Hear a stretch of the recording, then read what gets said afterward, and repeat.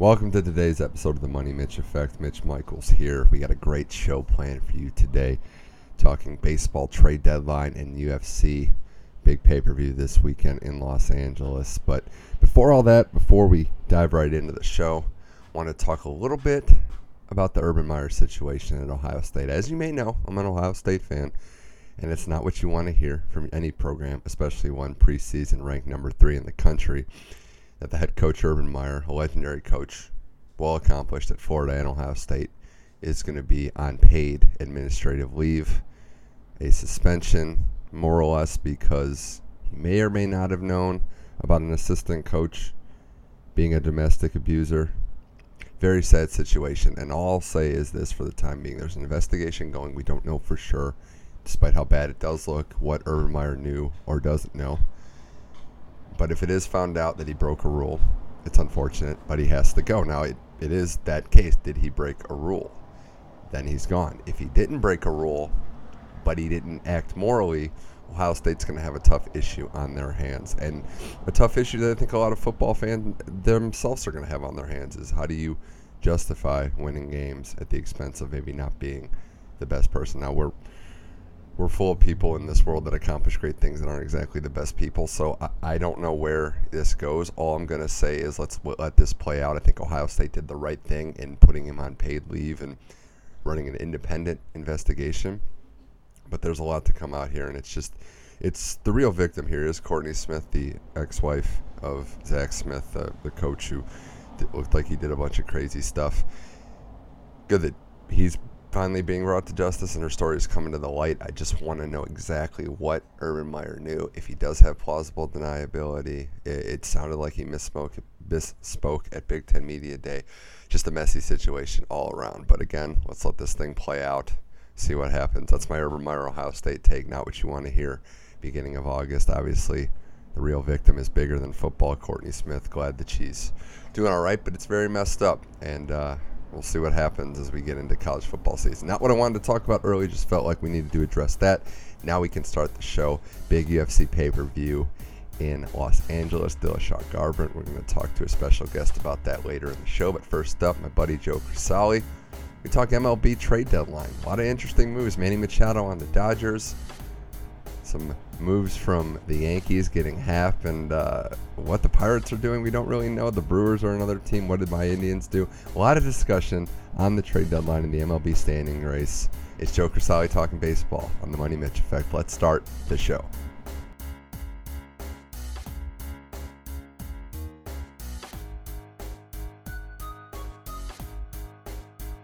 All right, time to talk baseball on the Money Mitch Effect. We've passed July 31st. It's post-trade deadline time. Got my buddy Joe Crisali all the way from the Pacific Northwest to break down all the action on the diamond. Joe, what's up? Welcome to the show. What's up, Mitch?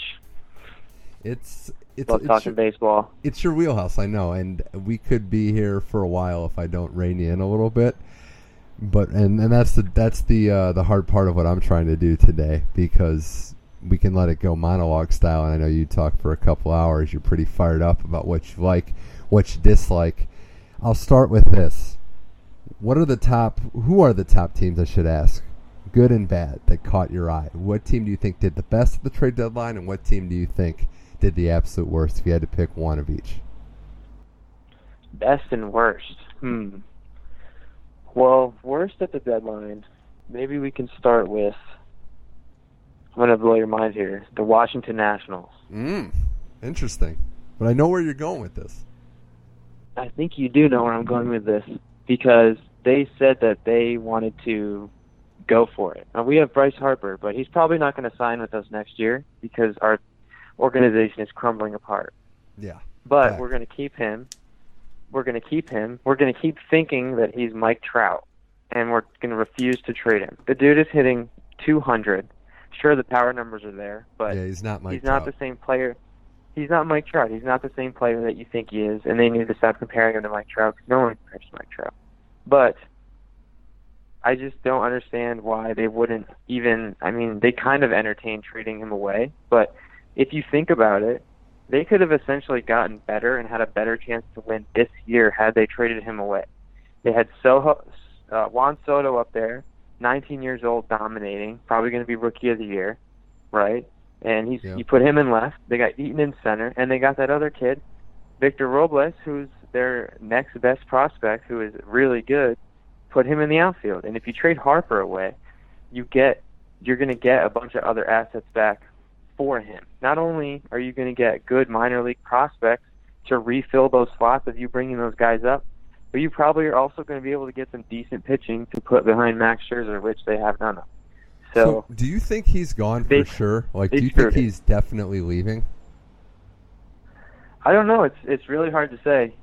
Can you just imagine, like, your name being dangled out there in trade talks just because, and then coming back? I mean, and I don't even know if the Nationals are going to be willing to pony up how much he's going to want. Well, and that's the thing. I just don't. I think the timeline was more messed up than anything. It came out really late into the game that they're open to trading him, and by that point, it's just hard to find a match. I'm all for your strategy. I just think it takes a lot more planning than what we saw from the Nationals. You don't just a couple days before the deadline say, "Oh, we're open to trading him," and then reverse course. Yeah, they didn't. They definitely didn't think it through beforehand. At the beginning of this year, they were everyone's favorite to win the World Series and go to the World Series.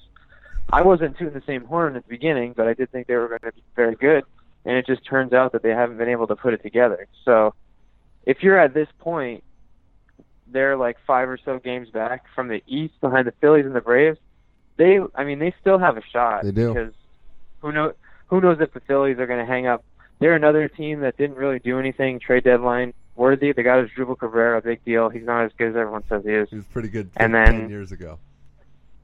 Yeah, 10 years ago when he was on the Indians. But I just don't. I mean, they got Wilson Ramos, sure up their catcher position there. I just don't see the Phillies as a really good team playing up there just yet. Maybe next year. I don't know. But who am I? They might make the playoffs. And then if you're the other team in the NL East, the New York Mets, you are also a bunch of morons. Well, they're just bad. They're just bad at baseball. That's just like the worst. That team is so bad, and it's not just giving them 25 in one game. Remember the first month of the season, how hot that team started, and everybody was drinking the Kool-Aid? They are a disaster. Everyone. Yeah, they drank too much of it, and it was they were roofies and knocked them all out. I don't know what's going on. Ride punch or something, yeah. Yeah. But the Mets, sure, we understand you guys think you have 4 great pitchers. Really, you have one ace and one great pitcher. The other guys are just filler. Matz hasn't been healthy. He's out again now. Wheeler, you wouldn't trade him away because you were treating him like he was a number 2 starter when really he's only had 6 or 7 good starts this year and probably even last year. He wasn't good last year either. So their unwillingness to part with pieces that aren't as good as they may perceive them to be is just totally stupid, and it just ruined like what they could have had going there. I mean, Nimmo's had a great year. He's been under the radar. They really need to get Conforto back and up to speed. But the rest of that team, the thing is, you can't just keep a really good starting rotation that you think is a really good starting rotation, because if you do that, then that's all you have is pitching, and that's all they have is pitching. Their defense is terrible. They can't hit, and they have no bullpen. So if there's 4 categories, they're only filling one of those categories. Can you believe the 2015 World Series, Joe, was Royals and Mets? Oh, my God. Those two teams have fallen off a cliff. That was 3 years ago. I mean, wow. That's amazing.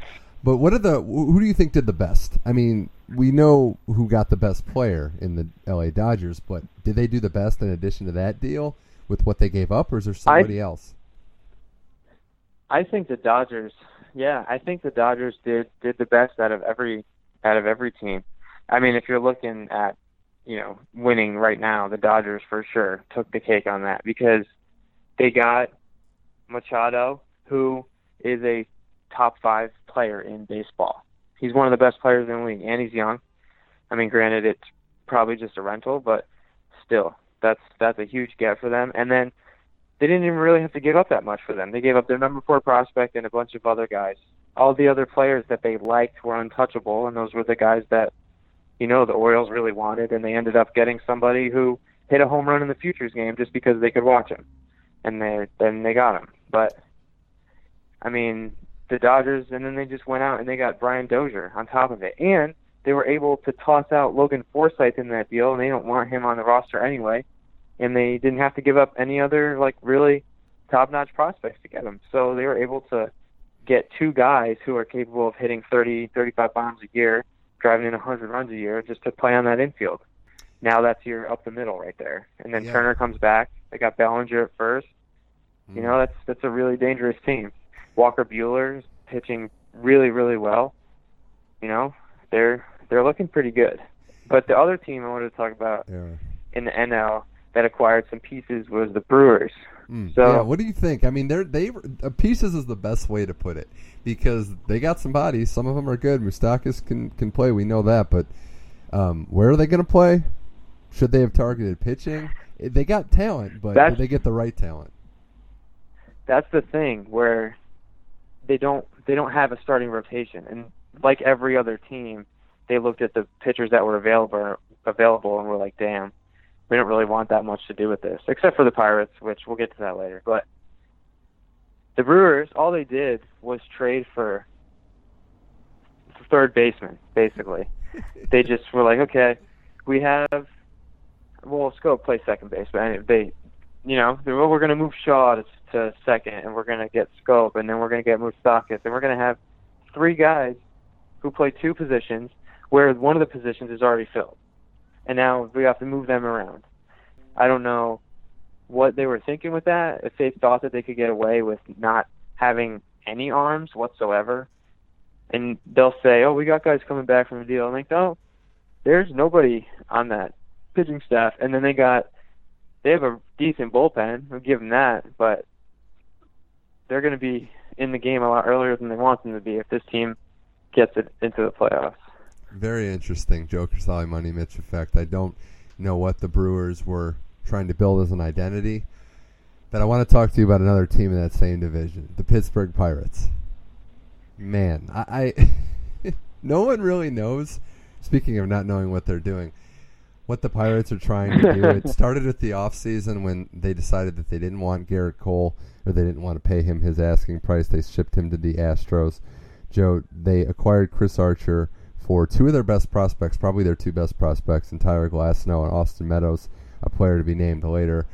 Chris Archer from the Rays is significantly, I'd say at least decently removed from his best baseball. Owed a lot of money. I take it you weren't a big fan of this deal. Just how much do you think the Pirates got this one wrong? Is this a colossal failure or just not a great move? I think by mid-season next year, you're going to be looking at this trade and saying, oh my God, the Pirates just ruined the next 5 years.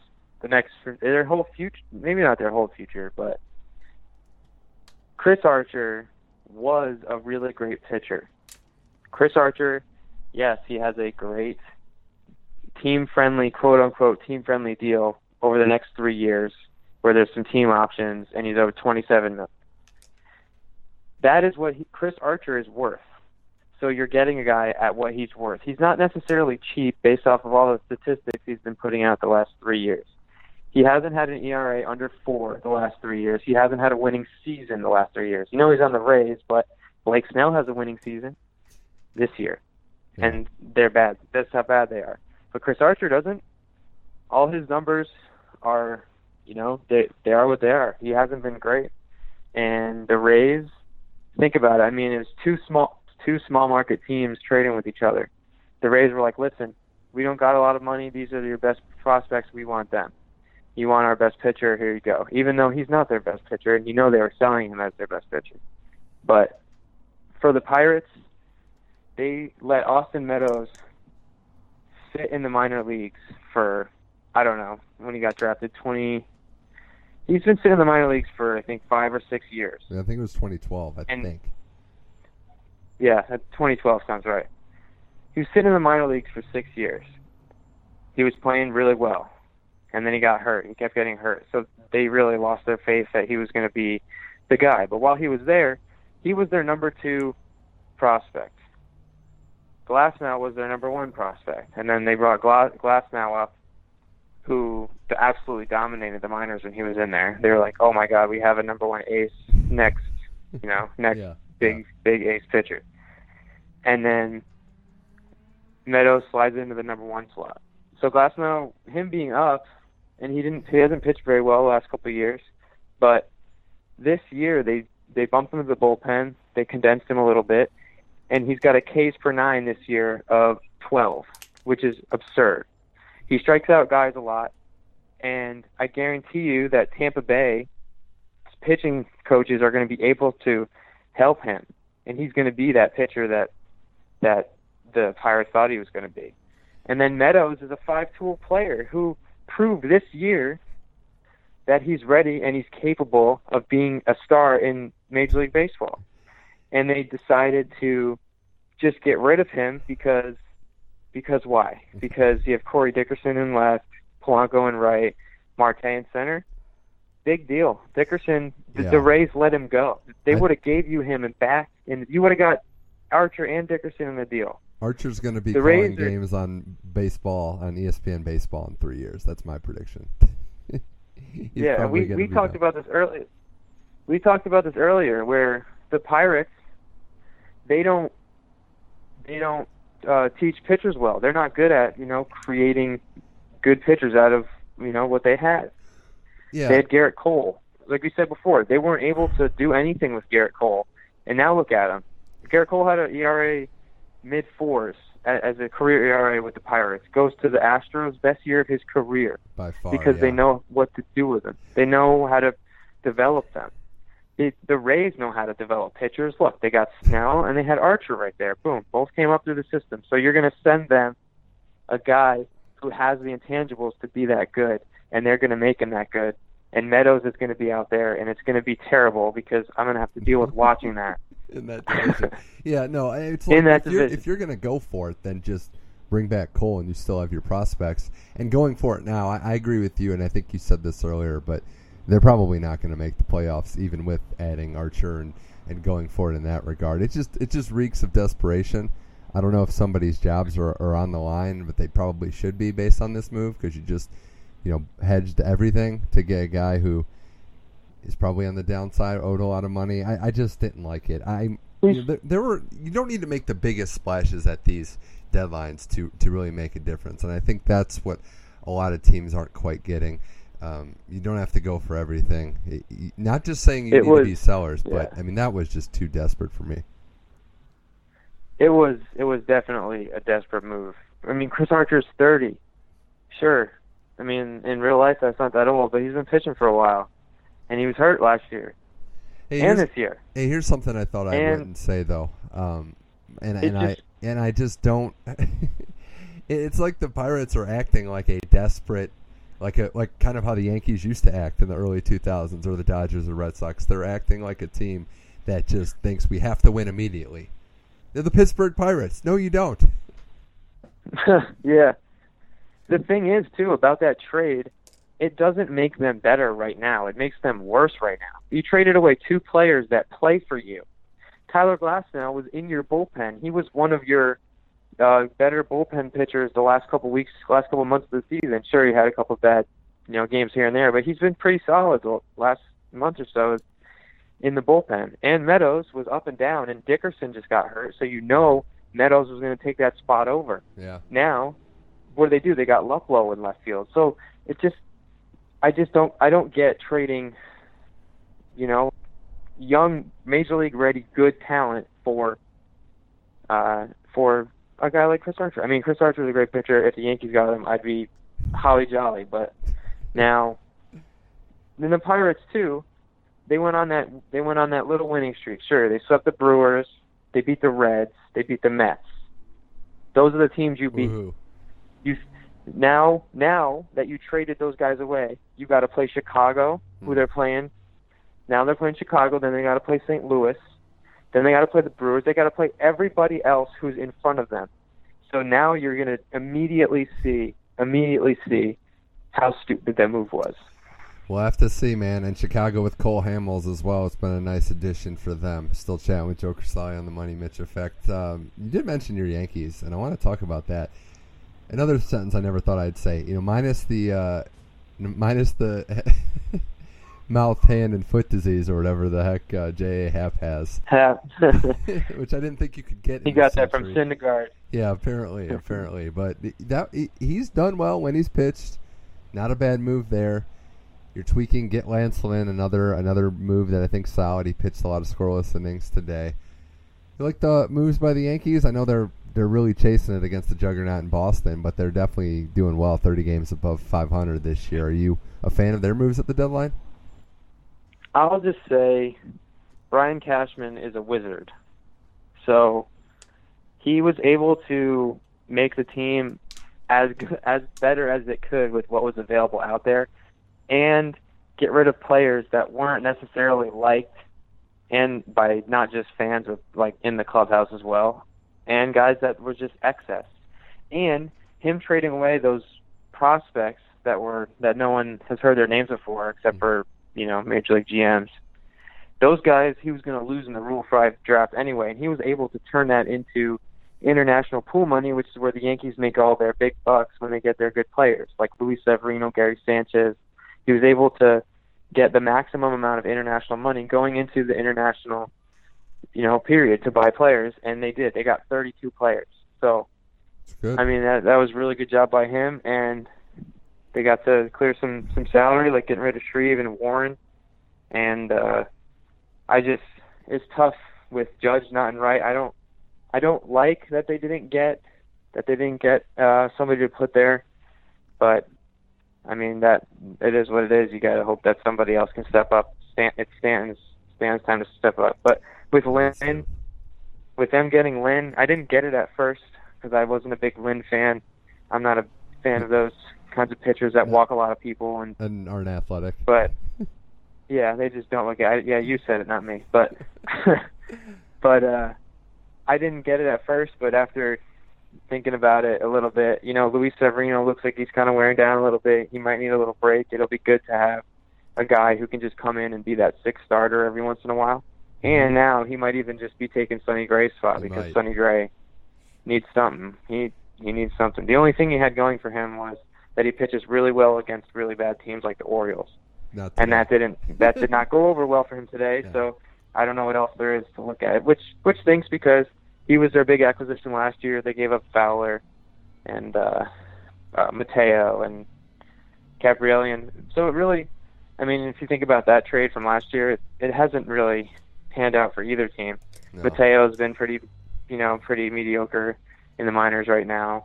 And Fowler, they've had him up this year, but he's hitting like 219, and he's not able to do anything. They just demoted him, and Gabrielian hasn't pitched yet. So if Yankee fans don't get so mad about the Sonny Gray thing, because it hasn't really worked out on either side just yet. It's a good way to look at it. And I know you were critical of the moves or lack thereof that my Indians have made.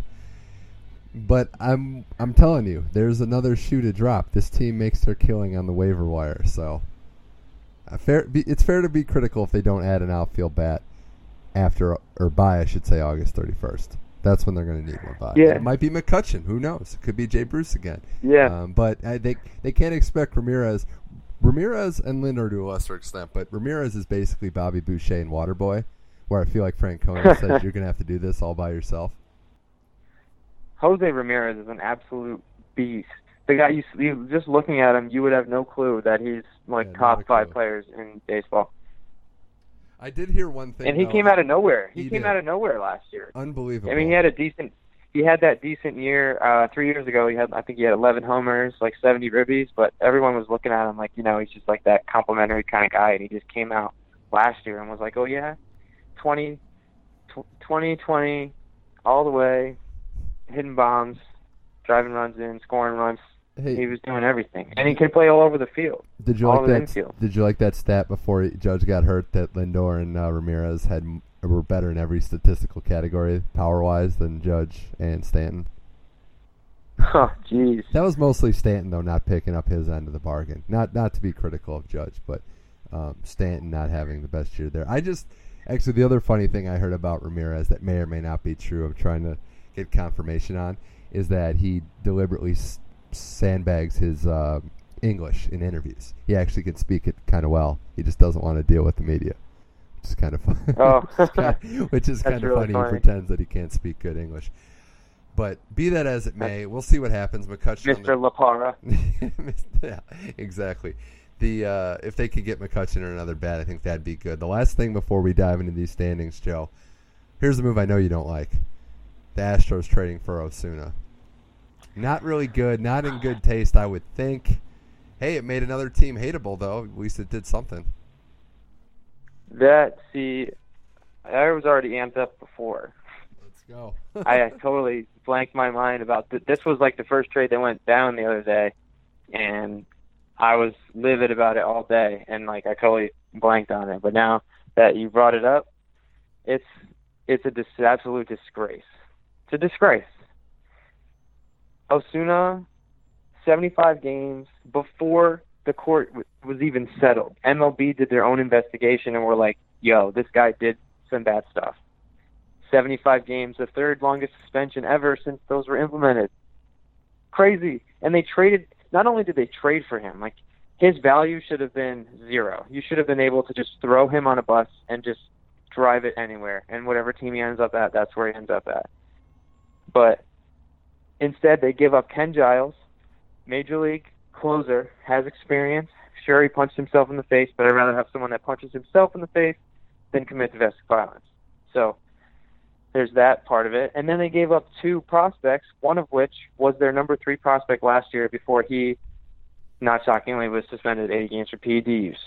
The other one, 10th ranked right now. So they got some. You're the Blue Jays. You're sitting pretty. You're like, wow, I was able to get this cancer off my team, and I got some usable pieces back. The fact that they got anything is just absurd. And the Astros, for them to say that they don't condone any of that type of behavior, did they forget that before the season started, they had a minor league player video released where he threw a girl down the stairs and beat her up? I believe that was the Astros.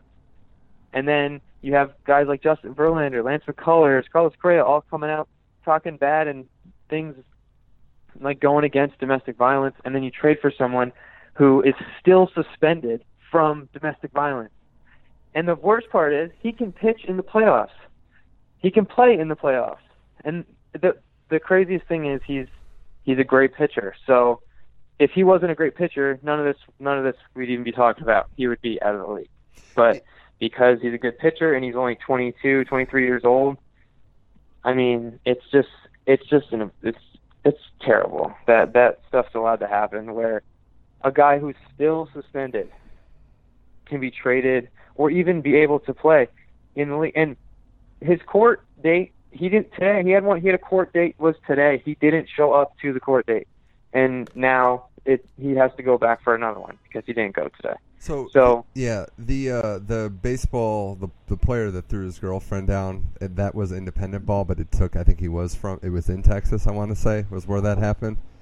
But be that as it may, you can't be. I mean, you can't be this tone deaf to make a move like this, I would think. And you brought up a point. He's good. He's not that good. He hasn't been that good in the last couple of years. Good enough to where you would warrant really, putting your reputation on. Because that's what the Astros have done, Joe, is they've stuck their necks out for this guy. So for their case, I hope it works out, and I hope he's changed. But, man, that is a risk to take. And why is it a risk that they have to take? That's my question. Why do they need to? Yeah, your team just won the World Series. You have a great locker room, great players at every position. Your bullpen has actually been pitching really well. Colin McHugh, you put him in there. He's got one of the best relievers, ERA 1.09. And then Hector Rondon taking over as closer. Sure, he's not your fancy, flashy guy, but he's pretty good. And they got Davinsky in there, pitching well. Will Harris. They have a pretty good bullpen. And now you bring a guy in there, and you know that makes everyone queasy. He's going to be sitting back there, and it's going to be awkward because you have guys like Justin Verlander and them who are so against domestic violence, as everyone is, but have spoken about it. And then to go get someone like that and bring him into that kind of locker room and that kind of an environment just doesn't make any sense why you would take that big of a chance. Like, there were many other relief pitchers that were available. Like, you could have went out there. Fernando Rodney is having a great year closing for the Twins. You could have went out and got him for less than you got Osuna for. The thing is, though, the Astros came out and said that they were trying to get Osuna from the Blue Jays last year, and they didn't. Now, if they had gotten him last year, it would have been a different story because maybe he wouldn't have done what he did. But also, the thing is, if anything else comes out about the case, MLB can suspend him further. So if he goes back to his court date, or if he even shows up at it, or if someone presents evidence of something, or if anything else happens, if he gets, like, if they sentence him to something, he can get suspended even further. So if he's even pitching in a month or two, then we'll have a different conversation. But it's unbelievable. Who knows?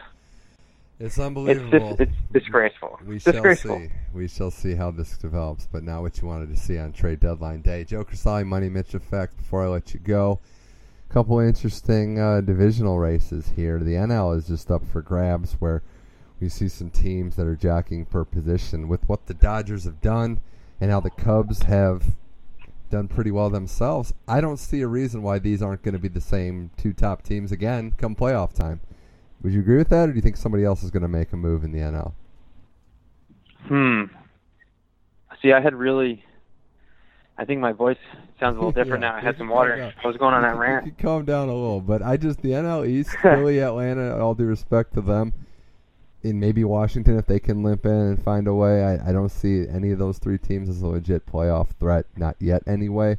Milwaukee, for reasons we just outlined, I just don't see them as having World Series potential. I would maybe throw Arizona in there, because I think if they start getting back to how they play the first couple months of the season, I think they can be a threat. But LA, Chicago, Arizona's about to get screwed because Jake Lamb might have that season-ending surgery, so they won't. Who are they going to put at third?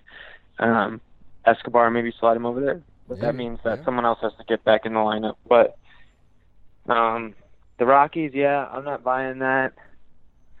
They haven't been able to totally put it together. They've been hot lately, but we've seen the Rockies. The pitching is never any good. Kyle Freeland, though, surprisingly, is having a really good year for them. He's, I think, fourth on best WAR in NL as pitchers, so that's pretty good. But they don't really have anyone else throwing there.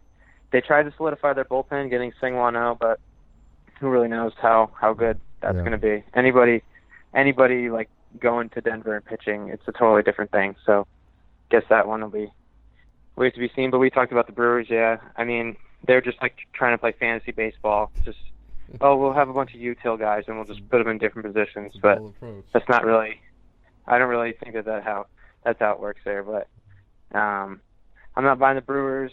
Phillies, I'm not really buying anybody in the East, so whoever comes out of the NL East there. League. I'm not buying the National League, Joe. I'm just going through. I'm not feeling it. But I totally agree with you. Dodgers, I think it'll be Dodgers, Cubs. Cubs, I mean, they're playing well even without Chris Bryant, so when he comes back healthy, they're going to be even more deadly.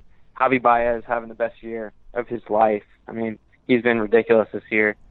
So, Cubs, I think we might be seeing the Cubs come out of there again, sadly. But hey, looking at the AL, I know you moved to Seattle and you made a bold claim in your annual Facebook predictions that are sometimes very accurate, sometimes just straight comedy. But you made a bold claim. You were feeling pretty good, saying that you thought Seattle would end the streak now that you moved there, make the playoffs. Question for you in relation to that: you know who has the best record in baseball in the last 40 games? The A's are 30-10. Dude, Oakland is gonna screw your prediction. Wow. That team is. Who are their pitchers? Davis is amazing, but how are they doing this? So, I mean, your guess is as good as mine. They got Sean Manaea, good young pitcher, played really well this year. He's actually been very untalked about, but he's very good this year. And they just had other pieces to toss in there. They got Edwin Jackson, for some reason, is their starter. He's been pitching really well. Still around, yeah, that's incredible. I mean, that guy's been on every team. You could probably buy a jersey from any random team, and he would guarantee you he was on that team. But they've just been, like you said though, Chris Davis, 82 RBIs already. Are you kidding me? The guy's been on fire. The team has just been playing really well. It looks like they're having fun. Basically, what they're doing is they're just trying to be like the old days. There was a video of Matt Chapman shotgunning a beer in the dugout before the game the other day, so you know they're partying hard there. They're having a great time. So, it's incredible. I mean, the Mariners, it's so funny. The very beginning of the year, when I told everyone that the Mariners were going to go to the playoffs, they're like, you haven't been here the last 17 years, you don't know what it's like. I'm like, yeah, but it's got to happen at some point. And now that I'm here, you got that good juju, so you're good. And they were playing well, and they started falling off right now. Great at home, just they're having tied. Trouble on the road, and they're still playing well, Joe. It's just Oakland's on fire, and the way the AL is an arms race, it's gonna be tough. They're only 5 out of Houston, but still tied now with Oakland. It's improbable that Oakland, 34-36, they're now 18 games above 500. It's just amazing. Yeah, we would not be talking about Oakland. Like, I wasn't necessarily thinking this year would be a year to be, thinking about Oakland being in the playoffs. I mean, they were talked about as being sellers come trade deadline time until even like weeks before. It was like, hey, Bob Melvin, what are you guys thinking about? Trading? You gonna try to get pieces or trading away pieces? And they're like, oh, we're trying to build something here. And you're just kind of thinking like, with what? But they're just a team of dudes, they just play, and that's working for them. Mariners though here, I mean, they went out, they got some pieces. Zach Duke, only pitcher in the major leagues to not give up a home run. You can only imagine how his first Mariners appearance went. Gave up a home run, lost the game for him. I mean, they were already down last night, but the Mariners, they just they haven't had the whole team together. Seager's been off on paternity leave, having another kid, and they got Haniger hasn't been playing as well as he was in the first half. D. Gordon shifted from center to second, and that might be messing with him a bit. You never know. But, I mean, they're getting Cano back next week, so that can really maybe only help them. They haven't been hitting, so they might need that back. We'll see. We'll see what happens, Joe Crisali. Hey, good luck this weekend, though, with the Yankees-Red Sox, the final stand for the Yankees. If they have any chance of competing in the division, they probably... A split, they're maybe still alive, but if they lose 3 or 4, or God forbid they get swept, could be time to crown the Red Sox and try to figure out who the real MVP of the AL is on their team. Yeah, seriously, they got Mookie Betts is just unbelievable. He's got the best. But Martinez to me is even crazier because he's 30, and his average for being a power beast that he's been, his average isn't too far off the league lead in Betts. But yeah, both those guys are just insane.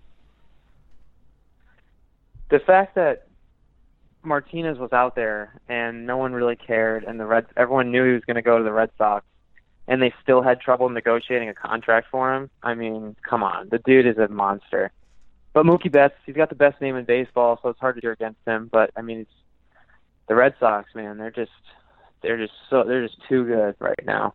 It's like they can't be stopped. But the Yankees, they're struggling. They're trying to chug along. As long as they get in, right? And if you have to face a red-hot team like the A's, who knows how that turns out. But if it's the Mariners, it could be the same deal. I mean, the Yankees they look like they're limping right now. But they shouldn't be. They have Stanton. They have a really good lineup, except for, the bottom half. As an Indians fan, Shane Robinson playing right field. Yeah. You got Shane Robinson in right field. You couldn't just get, an acceptable outfielder to put out there for a month. So funny. Or bring somebody up. We'll see. It's a big weekend for baseball. Still a couple months left, but the clock is officially ticking. We're building towards the playoffs and the eventual World Series. Joe Crisali, this was fun. Good luck with everything, and thanks for joining the Money Mitch Effect. Yeah, man. Thanks for having me. Anytime.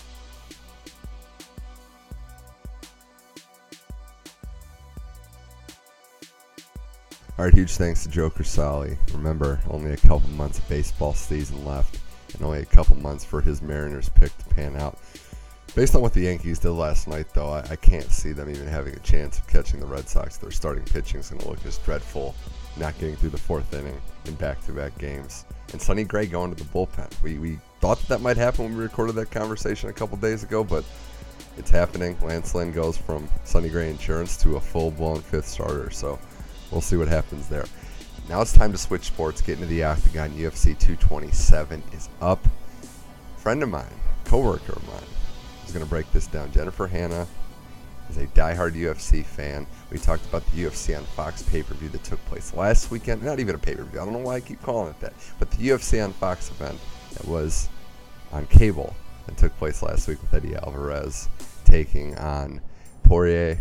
An interesting fight there. We saw Jacek back in action as well. Jeremy Stevens and Jose Aldo putting on a slugfest that didn't even last one round.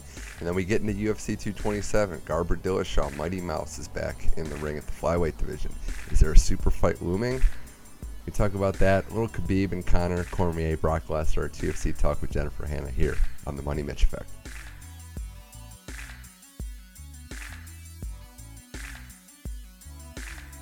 All right, true groundbreaking experience here on the Money Mitch Effect to talk UFC. Special guest, big UFC fan, Jennifer Hanna. First name only. First name only. Sorry, first Just name. kidding. We've already given away your identity, but Jennifer, thanks for joining the show. Sure. I'm glad to be here, though I don't know what I'm doing. You don't. Okay. Well, we'll preface it with this. We work together. You are a diehard UFC fan. When did that happen? Was it just from the beginning? I mean, the promotion's been around a while, but it's really ramped up in the last couple of years. I think like 2014, 2015 is when I started to really follow it from event to event. It was definitely Ronda Rousey. I know that people are going to be like, whatever. But she was a big story when it happened, when she started doing her thing. So I was curious, started watching, and then just started to really like it. But prior to that, I did see, I had a friend had like videotapes or something of like UFC 1. Like when there was no rules, no weight classes. Yes. There's like one rule. Yes. And we watched stuff like that for, I don't know, a few months. So I don't even know what year that was. It was when I was out of high school. But Ken Shamrock was my favorite. Oh, okay. And Tank Abbott. I like Ken Shamrock in the wrestling Yeah. in the wrestling days. But no, the Gracies, I think one of the Gracies won that first UFC by just doing jiu-jitsu. It's funny how far it's gone. And we're going to get into women fighting too, but I think you mentioned to me before that you never really liked women fighting, but now that might be some of your favorite weight classes. I'm not sure that I actually said that, but you say I okay, did. All right. Because Ronda was how I started to really start watching it. So last I checked, she was a lady. Yeah. Okay. That's fair. That's fair. Yeah. No, I agree with that. I think she always has been a lady. But having said that, we're in the midst of a big UFC stretch, and it's kind of rare too. You're coming off of a successful prediction and Cormier winning. So that's good. It is rare. So that's very good. But and JJ, don't forget. JJ win. We'll talk that too, because UFC on Fox happened last weekend. Alvarez and Poirier was the main event. We're a couple days away from UFC 227 here in LA. Garber and Dillashaw too. But getting back, Jennifer, to that last pay-per-view, UFC on Fox, not even a pay-per-view, it was just on Fox. There were some good fights, and I would argue it was one of the best cards of the year. You might not have thought that going into it, but top to bottom, this was a pretty good card. Would you agree with that? I would agree with that. I think that the fight night, or not the fight night, what am I thinking of? Yeah. The ones only on Fight Pass. Yeah. Those were amazing fights. They were. Anytime you get a good undercard, you start to think, wow, this card could really have something. And there was name value at the top of this card.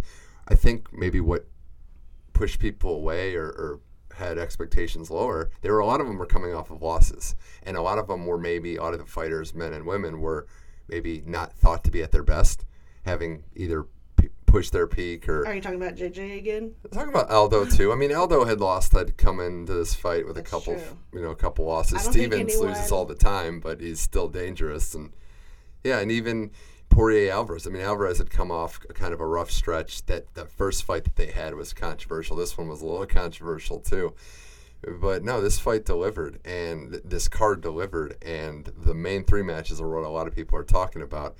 Jędrzejczyk, which I'm pretty happy because I had no idea how to pronounce her name the first couple times that she came That's why up. you just say JJ. That's why I say JJ. I used to say Joanna Champion, but that doesn't hold She true. still says that in her head. Yeah, she does. Now, it was a great fight for her. It was top to bottom what she's thought out to do, and for the first time in a while, she backed up her words. It was a good rebound fight after a couple losses to Thug Rose I for wonder if JJ. Rose was watching.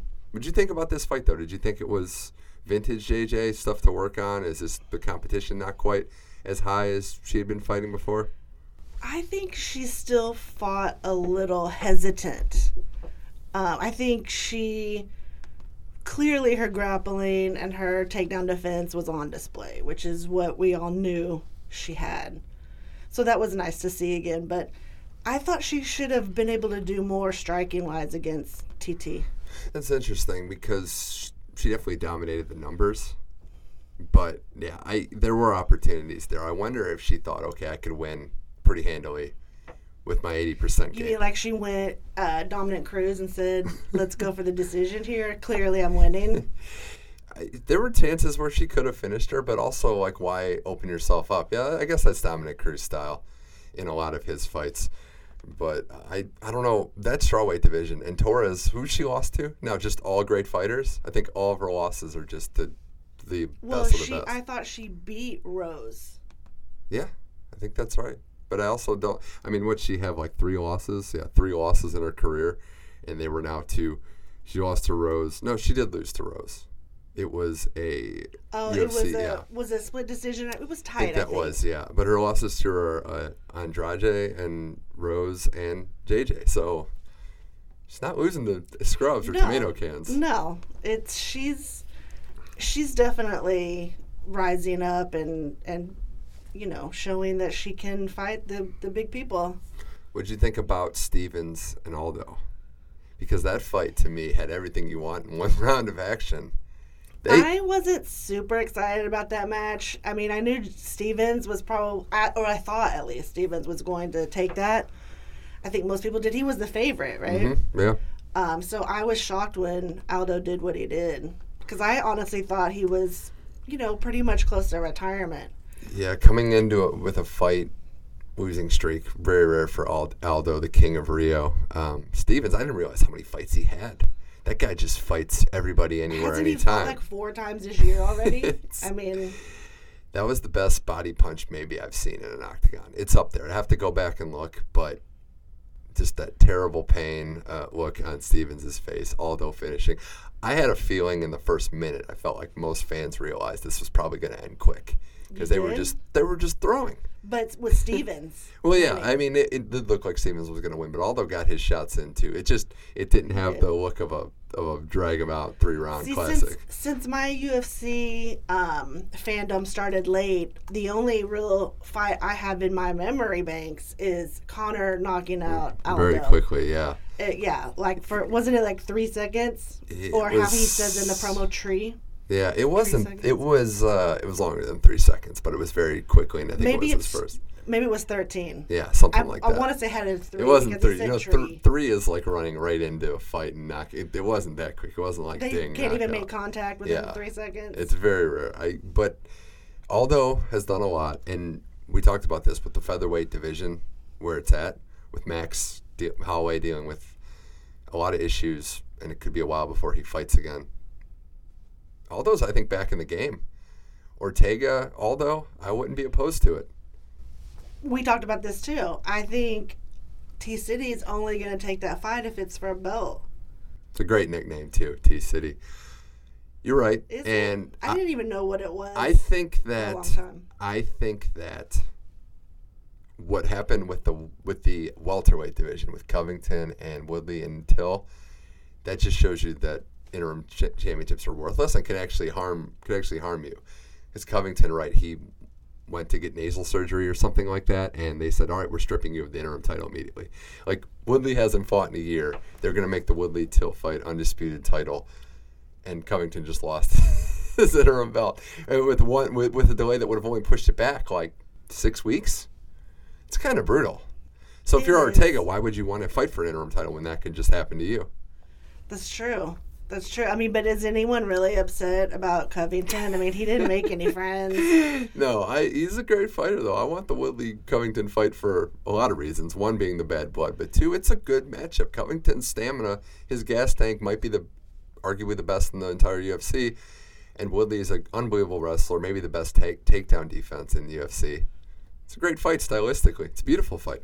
Yeah, it is. I don't know. I'm just not sold on him. You say you're convinced that he's up there, but what he fought like 2 or 3 times and he called out the champ or something? I wouldn't say best fighter. I'd say he's got some skills that are high end. Okay. More than Till? I'm not saying that either. He's going to probably fight the winner. I mean, I think that's what we're gearing towards. If his nasal surgery goes well. If it goes well. All right. Jennifer Anna Money Mitch Effect. The last fight on that UFC on Fox pay-per-view, the headliner, Poirier Alvarez. Another good fight. 2 rounds. TKO finish for Poirier. After their first fight ended in that controversial fashion, we thought we'd just get I shouldn't say their first fight, their second fight, because Alvarez beat him a few years ago. And Poirier really? was trying to avenge that loss. Yeah, it was a... How come they didn't say it was a 3? It was a fight in Jerry World, right? If I want to... Jerry World? No, he didn't fight him before. That's right. It was the second fight. He was trying to avenge... The last loss that he had was to Michael Johnson, which was in Texas. And okay. So it was only the second fight. But you know what's interesting? Yeah. Sorry to cut you off. No. Alvarez won't even talk about that controversy. Like he acts like he didn't throw that illegal knee. It's like, come on. We've all seen the tape. You threw the illegal knee. He says when you're in the heat of the battle, you just do what you do.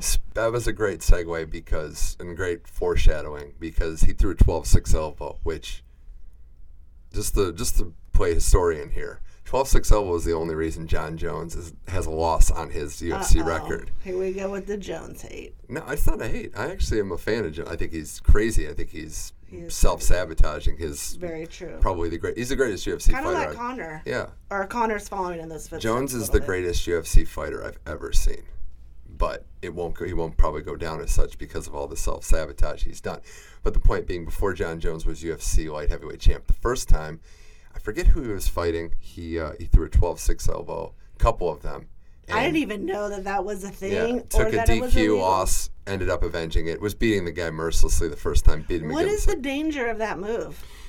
It could potentially kill someone. It could? Yeah. If you swing down with an elbow, it's a very vicious tactic, and there's a lot of gray area with that. I think it was a heat of the moment. Alvarez was just trying to gain position. He was in control. Oh, no, that clearly cost him the fight, though. I think so. He was definitely in dominant position, and Poirier was like, he didn't know what to do. The warning for a 12-6 elbow wasn't what screwed him. It was you lose position. Yeah. And then Poirier just a great job finishing him. Alvarez, though, is a warrior. He was still throwing when he could barely stand up. No, I just rewatched the Gaethje fight, because both of those guys fought Gaethje recently. And all of those fights were so brutal. Like, you just knew that this one was either going to end similarly or something weird was going to happen. And something weird happened. Gaethje, Pettis, Alvarez, his last 3 wins. We'll see what happens with this Khabib-Conor super fight. His last fight on his contract, too. He's going to re-up, and he's going to be a major player in the title picture, I think. You don't think there's any talk or any... weight to the rumors that he might be going to another... Dana White can't let this guy go, especially because you don't know what you're going to get from Conor on a year-to-year basis. So you need to build up your division. And we saw with the light heavyweight division, it looks loaded one year. A couple guys get hurt, retire, some drug tests fail. Cupboard can go bare pretty quick. I don't think you can let this guy go. All right, let's talk about UFC 227. Okay. You sound super excited. You get to see one of either Dillashaw or Garbrandt lose. Well, I'm hoping it's Garbrandt. Yeah, do you like Dillashaw, or is it a lesser of two evils situation? It's a lesser of two evils. Dillashaw is, by all accounts, I mean, obviously these guys are great fighters, but kind of a shrewd businessman. And the whole Team Alpha Male Dillashaw beef is pretty played out. I don't like hearing about it as much, but Dillashaw did kind of do Team Alpha Male a little dirty. What I mean by that is, depending on who you believe, he decided that he was going to start having one foot in, one foot out. He was going to work with somebody outside of Alpha Male while he was still under contract by Alpha Male. So my thing is, clean break is best for everyone, and Dillashaw didn't really do that. So I see the beef. I'm not defending a lot of Garbrandt's ridiculousness, but I see why they are upset with the breakup that took forever, it seemed. The contract stuff I get. Like, if that's true, then that's definitely on Dillashaw. But what fighter doesn't go to other training camps and go to other gyms and try other things? I can't blame him for that. So that this beef, it is what it is, but the contract stuff, that's the only thing I give Team Alpha Male. Otherwise, I dislike them. And the interviews have been just brutal to get through with Garbrandt talking. Yeah, because thinking's not his forte, or speaking. Why? I don't like excuses either, and I just wasn't a fan of saying retroactively that he wasn't feeling good going into the fight. You lost. And then the excuses change. 1 minute it's, I wasn't at my best, I was on the couch, and then I had to train for it. The other is, he got saved by the bell. Well, which is it? Some of that I haven't even heard. Yeah, he says he got saved by the bell, which it's the UFC. I mean, I give Dillashaw credit for getting up because he took a shot, and that knocked out probably 90% of the fighters in the bantamweight division. I still think Garbrandt's the hardest hitter in the bantamweight division, but Dillashaw is a more complete fighter. It is another beautiful fight, though, because Garbrandt can knock him out. He can. But Dillashaw can neutralize a lot of what he does.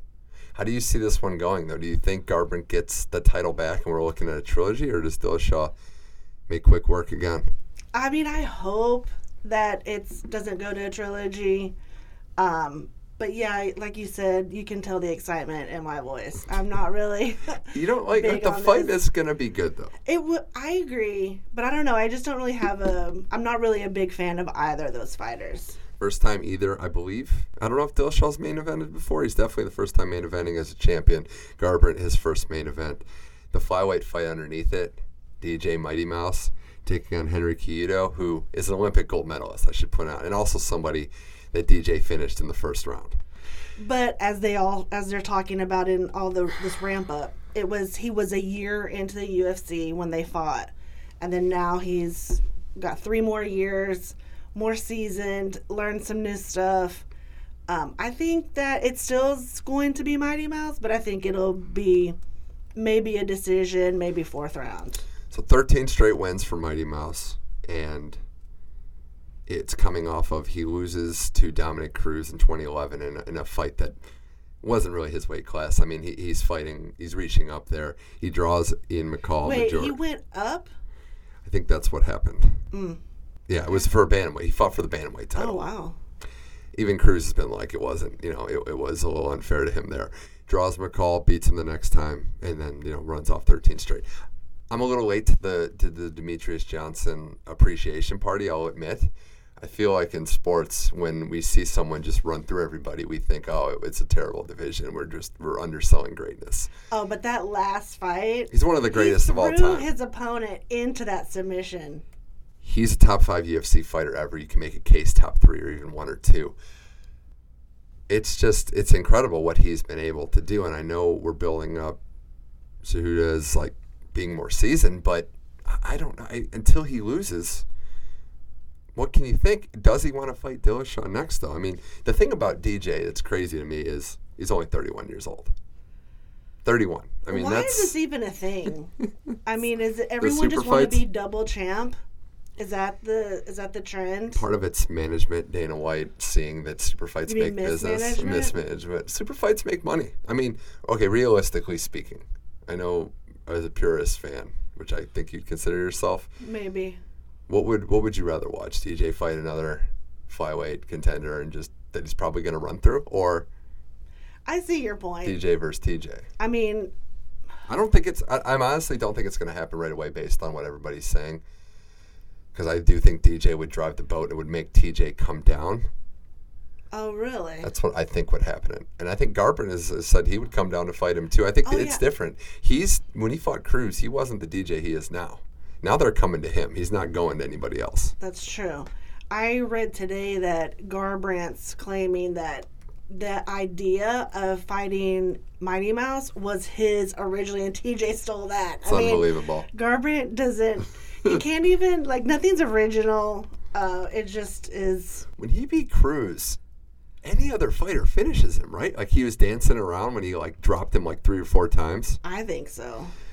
Cruz is another one, too. I think he's going to get his rematch with, if Dillashaw beats Garbrandt again, Cruz has an interesting choice. Does he want to avenge Garbrandt, or does he want to go right to Dillashaw? Because I think Dana White would hook him up. He is a great broadcaster, too, so he doesn't need to rush back into this, but he's going to be back in the game very soon. I like Dominic Cruz, but I like him better as a broadcaster. I think he should just do that. He's very good at it. But I'm sure he wants to fight at least one more time. Dillashaw is a decent favorite, I should point out. Demetrius Johnson is a mega the line favorite. For that fight that Minus hasn't even been 453. announced is already out. Oh, no, I'm saying, no, Dillashaw is a decent favorite, I should say, over Garbrandt in this fight. Oh, okay. DJ is huge, minus 450 big. But Jennifer Anna, before we wrap this up, Thanks for other saying fights. my last name again. It's twice. Got to. Sorry. Oh, we can maybe bleep that out, but probably not. That's okay. Some other good fights on this card that you're looking forward to. I know you're. Would you say you're a Cub Swanson fan? I love Cub Swanson. I knew the answer to that. Yeah, but I think this could be one of his last fights. I think that T-City fight that he lost in, I think that was kind of like a turning point for him. It should have been a fight that would have given him a title shot, and I think now he's just further away from it. I think he just wants to end on a win. I mean, who's this guy he's fighting? Mociano is 6 years younger than him and only has 14 fights to his name, 12-1-1. He lost to Ortega in getting choked out, basically. He was undefeated. Get choked out by Ortega? Went 3 rounds. I mean, he put up a fight, but that was, and he got that split decision win. That was the one I was forgetting, over Stevens. Oh. It took him to a decision. So he can last, and he can take a punch, obviously, but I like Cub Swanson in that one. Other interesting fights I should point out is the other one that stands out is the middleweight fight, third last on the card, Santos versus Holland. Oh, yeah. That one should be very violent. Yeah, I can't remember who Santos fought last, but I remember it was pretty crazy and brutal. He lost to David Branch. He got knocked out, and his skull almost came apart. That was the fight that he fought last. He fought Branch in April, it was the fight before that. You're Anthony right. Smith when he won. He's got his last 5 fights. It was Anthony Smith. He won 4 TKO and got knocked out his last fight. So last 5 fights have been ended one way or the other. But I think that'll be a good one for sure. Yeah. There's some good fights. Are you gearing up for Conor and Khabib? I mean, I guess so. So. I mean, of course. Are you gearing up for the fights in the media room during their press conference if Conor touches his shoulder? Happen. Yeah, you just don't touch Khabib's shoulder. Could a look elicit violence? I mean, or is Khabib drawing the line that has to be a touch? I mean, I think it's going to be crazy. Possibly another handcart incident. I think Khabib's going to open up the betting favorite. Absolutely. I won't say absolutely just because sometimes people are going to bet McGregor just to bet McGregor, or the betting public might just know name value. True. I think he should be the favorite, and if you could get Khabib as an underdog, that's crazy, especially since Conor hasn't fought in a while. But 2 years. Conor's an interesting cat for a lot of reasons. One being, he wants to go Khabib first. If he wins that, I mean, he's right back in the driver's seat. Then it's do you trilogy Diaz? Do you do that even if you lose? Isn't Diaz in court? I mean, yeah, Diaz is getting into he even fight? Diaz gets into fights every other day, it seems. So I don't know what's going to happen there. But I don't know either. I'm not interested in a trilogy personally. What are you more interested in? Well, I mean, Conor and Diaz or Brock Lesnar and Cormier? Oh my gosh, why'd you have to bring that up? Get ready for wrestling meets UFC. See, I think that's kind of why I don't like Garbrandt a little bit, is because I feel like he's trying to be WWE style. Right, but you have to sell some pay-per-views too. Like, you I can't have understand. boring fighters, and you're like a middle-of-the-road person because if they're too boring, you say they're too boring. You're right. It's But if hot or they're, cold. yeah, it's a fine line, and sometimes people straggle a little too much. Obviously, we know where McGregor and Lesnar are. Cormier probably will not fight until Lesnar. I like how Cormier right now is like taking every fight. Like he's just like people are calling him out, and he's like, okay, sure. He's got Like, 2 he fights knows left. He's not gonna fight. He's retiring. I mean, in November someone just of called next him year. out. Who was that called him out the last fight night? Yeah, I remember who that was. I can't remember who it was. It's not worth his time, though. No, but Cormier still responded and was like, okay. I would say that the best. I mean, he's retiring at 40. He's said that for the last 5 years. So he's got Lesnar and probably Jones again. That's Do it. you think he's gonna actually do 2 fights? Yeah, because Jones will be the other one. If he beats Brock, he defends the heavyweight title. Then he fights Jones, and he can dictate the terms now. What weight class it's going to be at? How? I think he has a much better chance of beating him at heavyweight than he would at light heavyweight. I'm still so shocked about that Stipe knockout. Stipe deserves a rematch, but unfortunately the won't way get it goes, yeah. And Dana White, there's some bad blood there Oh, that's with Dana true. and Stipe and Francis. I mean, we need to get him a sports psychologist because he's turned into just a total disaster. Surprisingly. That was the worst fight I've ever seen. Oh, yeah, him and Black Beast. I'm not even just talking UFC. I'm talking just like in my life, like schoolyard All fights are better than that. combined. Yeah, movie fights, all the same. It was reminiscent of the Isner-Anderson tennis match because it was like neither one of them wanted to win. That'd be great if the referee, if the umpire in the Isner Anderson match stopped. It was like, guys, I need you to actually play tennis. Like the UFC fight did. That's true. We need to mix it up here. Stay All right. busy. Jennifer, this was fun. Yeah, it was. Cheered me up on a as an Ohio State fan. It's been a rough time for me. So Yeah, I saw something in the headlines, but I don't It's- know enough about it to know it's not good. what it It's means. not good. But be that as it may, right. I'm looking forward to UFC 227. We'll see what happens Yeah. in LA, and We sure will. we'll see if Garber and Dillashaw Hopefully this is the last fight. Last fight. last fight. All right, Jennifer H. Thanks for joining Thank the show. you. Thank you.